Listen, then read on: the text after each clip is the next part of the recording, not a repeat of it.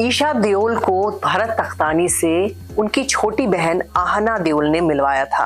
आपको ये बताएं कि ईशा जब स्कूल में पढ़ती थी तो भरत तख्तानी से उनकी मुलाकात हुई थी। भरत तख्तानी उनके फैन बन गए थे और उन्होंने उनका हाथ पकड़ लिया था। तब ईशा देओल ने भरत को एक थप्पड़ मार दिया था।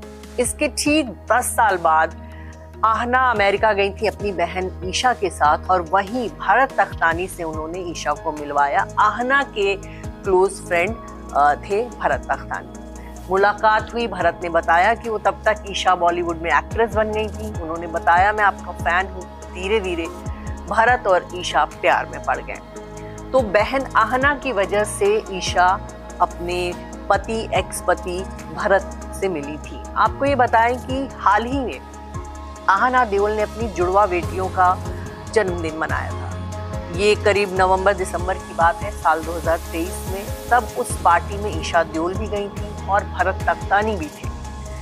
आपको ये बताएं, इससे पहले जितनी भी ईशा देओल की तस्वीरें हैं उन तस्वीरों में वो अपनी माँ के साथ हैं। कहा जा रहा है कि जून जुलाई महीने से ही ईशा और भरत का सेपरेशन हो गया था। भरत के घर से वो अपने मायके चली आई थी और दिसंबर महीने में वो अपनी बहन आहना देओल की जुड़वा बेटियों की बर्थडे पार्टी में पहुंची थी। ईशा ने उसका पूरा एक रील बनाया था और उस रील में एक तस्वीर ऐसी भी है जिसमें भरत भी दिख रहे हैं।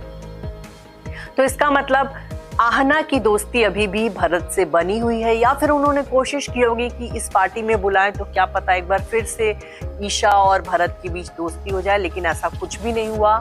और इसी साल 20 जनवरी को ये खबर आई थी कि ईशा देओल की शादी जो है वो खतरे में है। ईशा देओल का उनके पति से तलाक होने वाला है। उनके पति का किसी बेंगलुरु की लड़की के साथ अफेयर चल रहा है और ईशा देओल ने अपने पति को पकड़ लिया था और उसके बाद उन्होंने उनसे लड़ाई की और फिर दोनों जो हैं राहें दोनों की अलग हो गई। ईशा देओल ने उनसे कहा कि अगर आपकी लाइफ में कोई लड़की है तो मैं आपके साथ नहीं रहूंगी, और फिर जो है वो अपनी माँ के घर चली आई। ईशा देओल पिछले कुछ महीनों से अपनी माँ के घर ही रही। करीब 6 महीने की बात कहेंगे, क्योंकि ईशा देओल ने अपनी माँ के घर में ही दिवाली मनाई। ईशा देओल का एक मैंने वीडियो देखा था जिसमें अपनी माँ के घर में रह रही थी और माँ के घर को ही वो अपना घर कह रही थी। उनका एक मेकअप रूम था, उसको भी वो अपना बता रही थी। उसी समय ऐसा लगा था कि ईशा देओल अपनी माँ के घर में क्यों रह रही है, लेकिन तब ये बात आई नहीं थी। लेकिन धीरे धीरे सारी बातें सामने आ गई।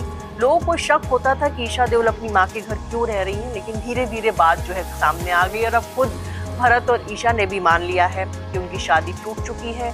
दोनों बहुत जल्द जो है तलाक भी ले लेंगे। भरत इस शादी में एलिमनी अमाउंट देंगे। इसके अलावा दोनों बच्चियों की परवरिश का खर्चा भी उठाएंगे। तो ये पूरी तरह से क्लियर हो चुका है।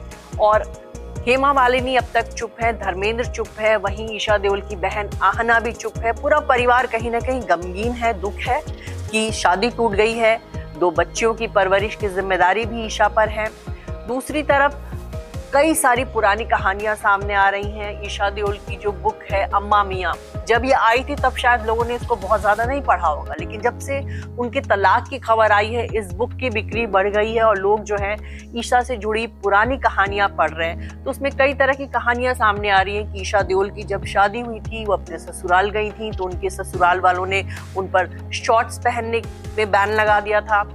उनको बहुत सारी पाबंदियां लगा दी गई थी। दूसरी तरफ एक ये खबर भी आई थी कि उनके पति भरत चाहते थे कि ईशा हमेशा टिप टॉप रहे, बच्चों को छोड़कर वीकेंड पर उनके साथ पार्टी में जाए। ईशा जब अपने बच्चों की परवरिश में बिजी होती थी तब भरत ये एक्सपेक्ट करते थे कि वो उनका ध्यान रखे। भरत के शर्ट प्रेस करना, भरत को नया टूथब्रश लाकर देना, भरत लंच में क्या खाएंगे, ये जिम्मेदारी भी ईशा देओल की थी। तो तमाम बातें जो हैं उसी किताब से सामने आई हैं।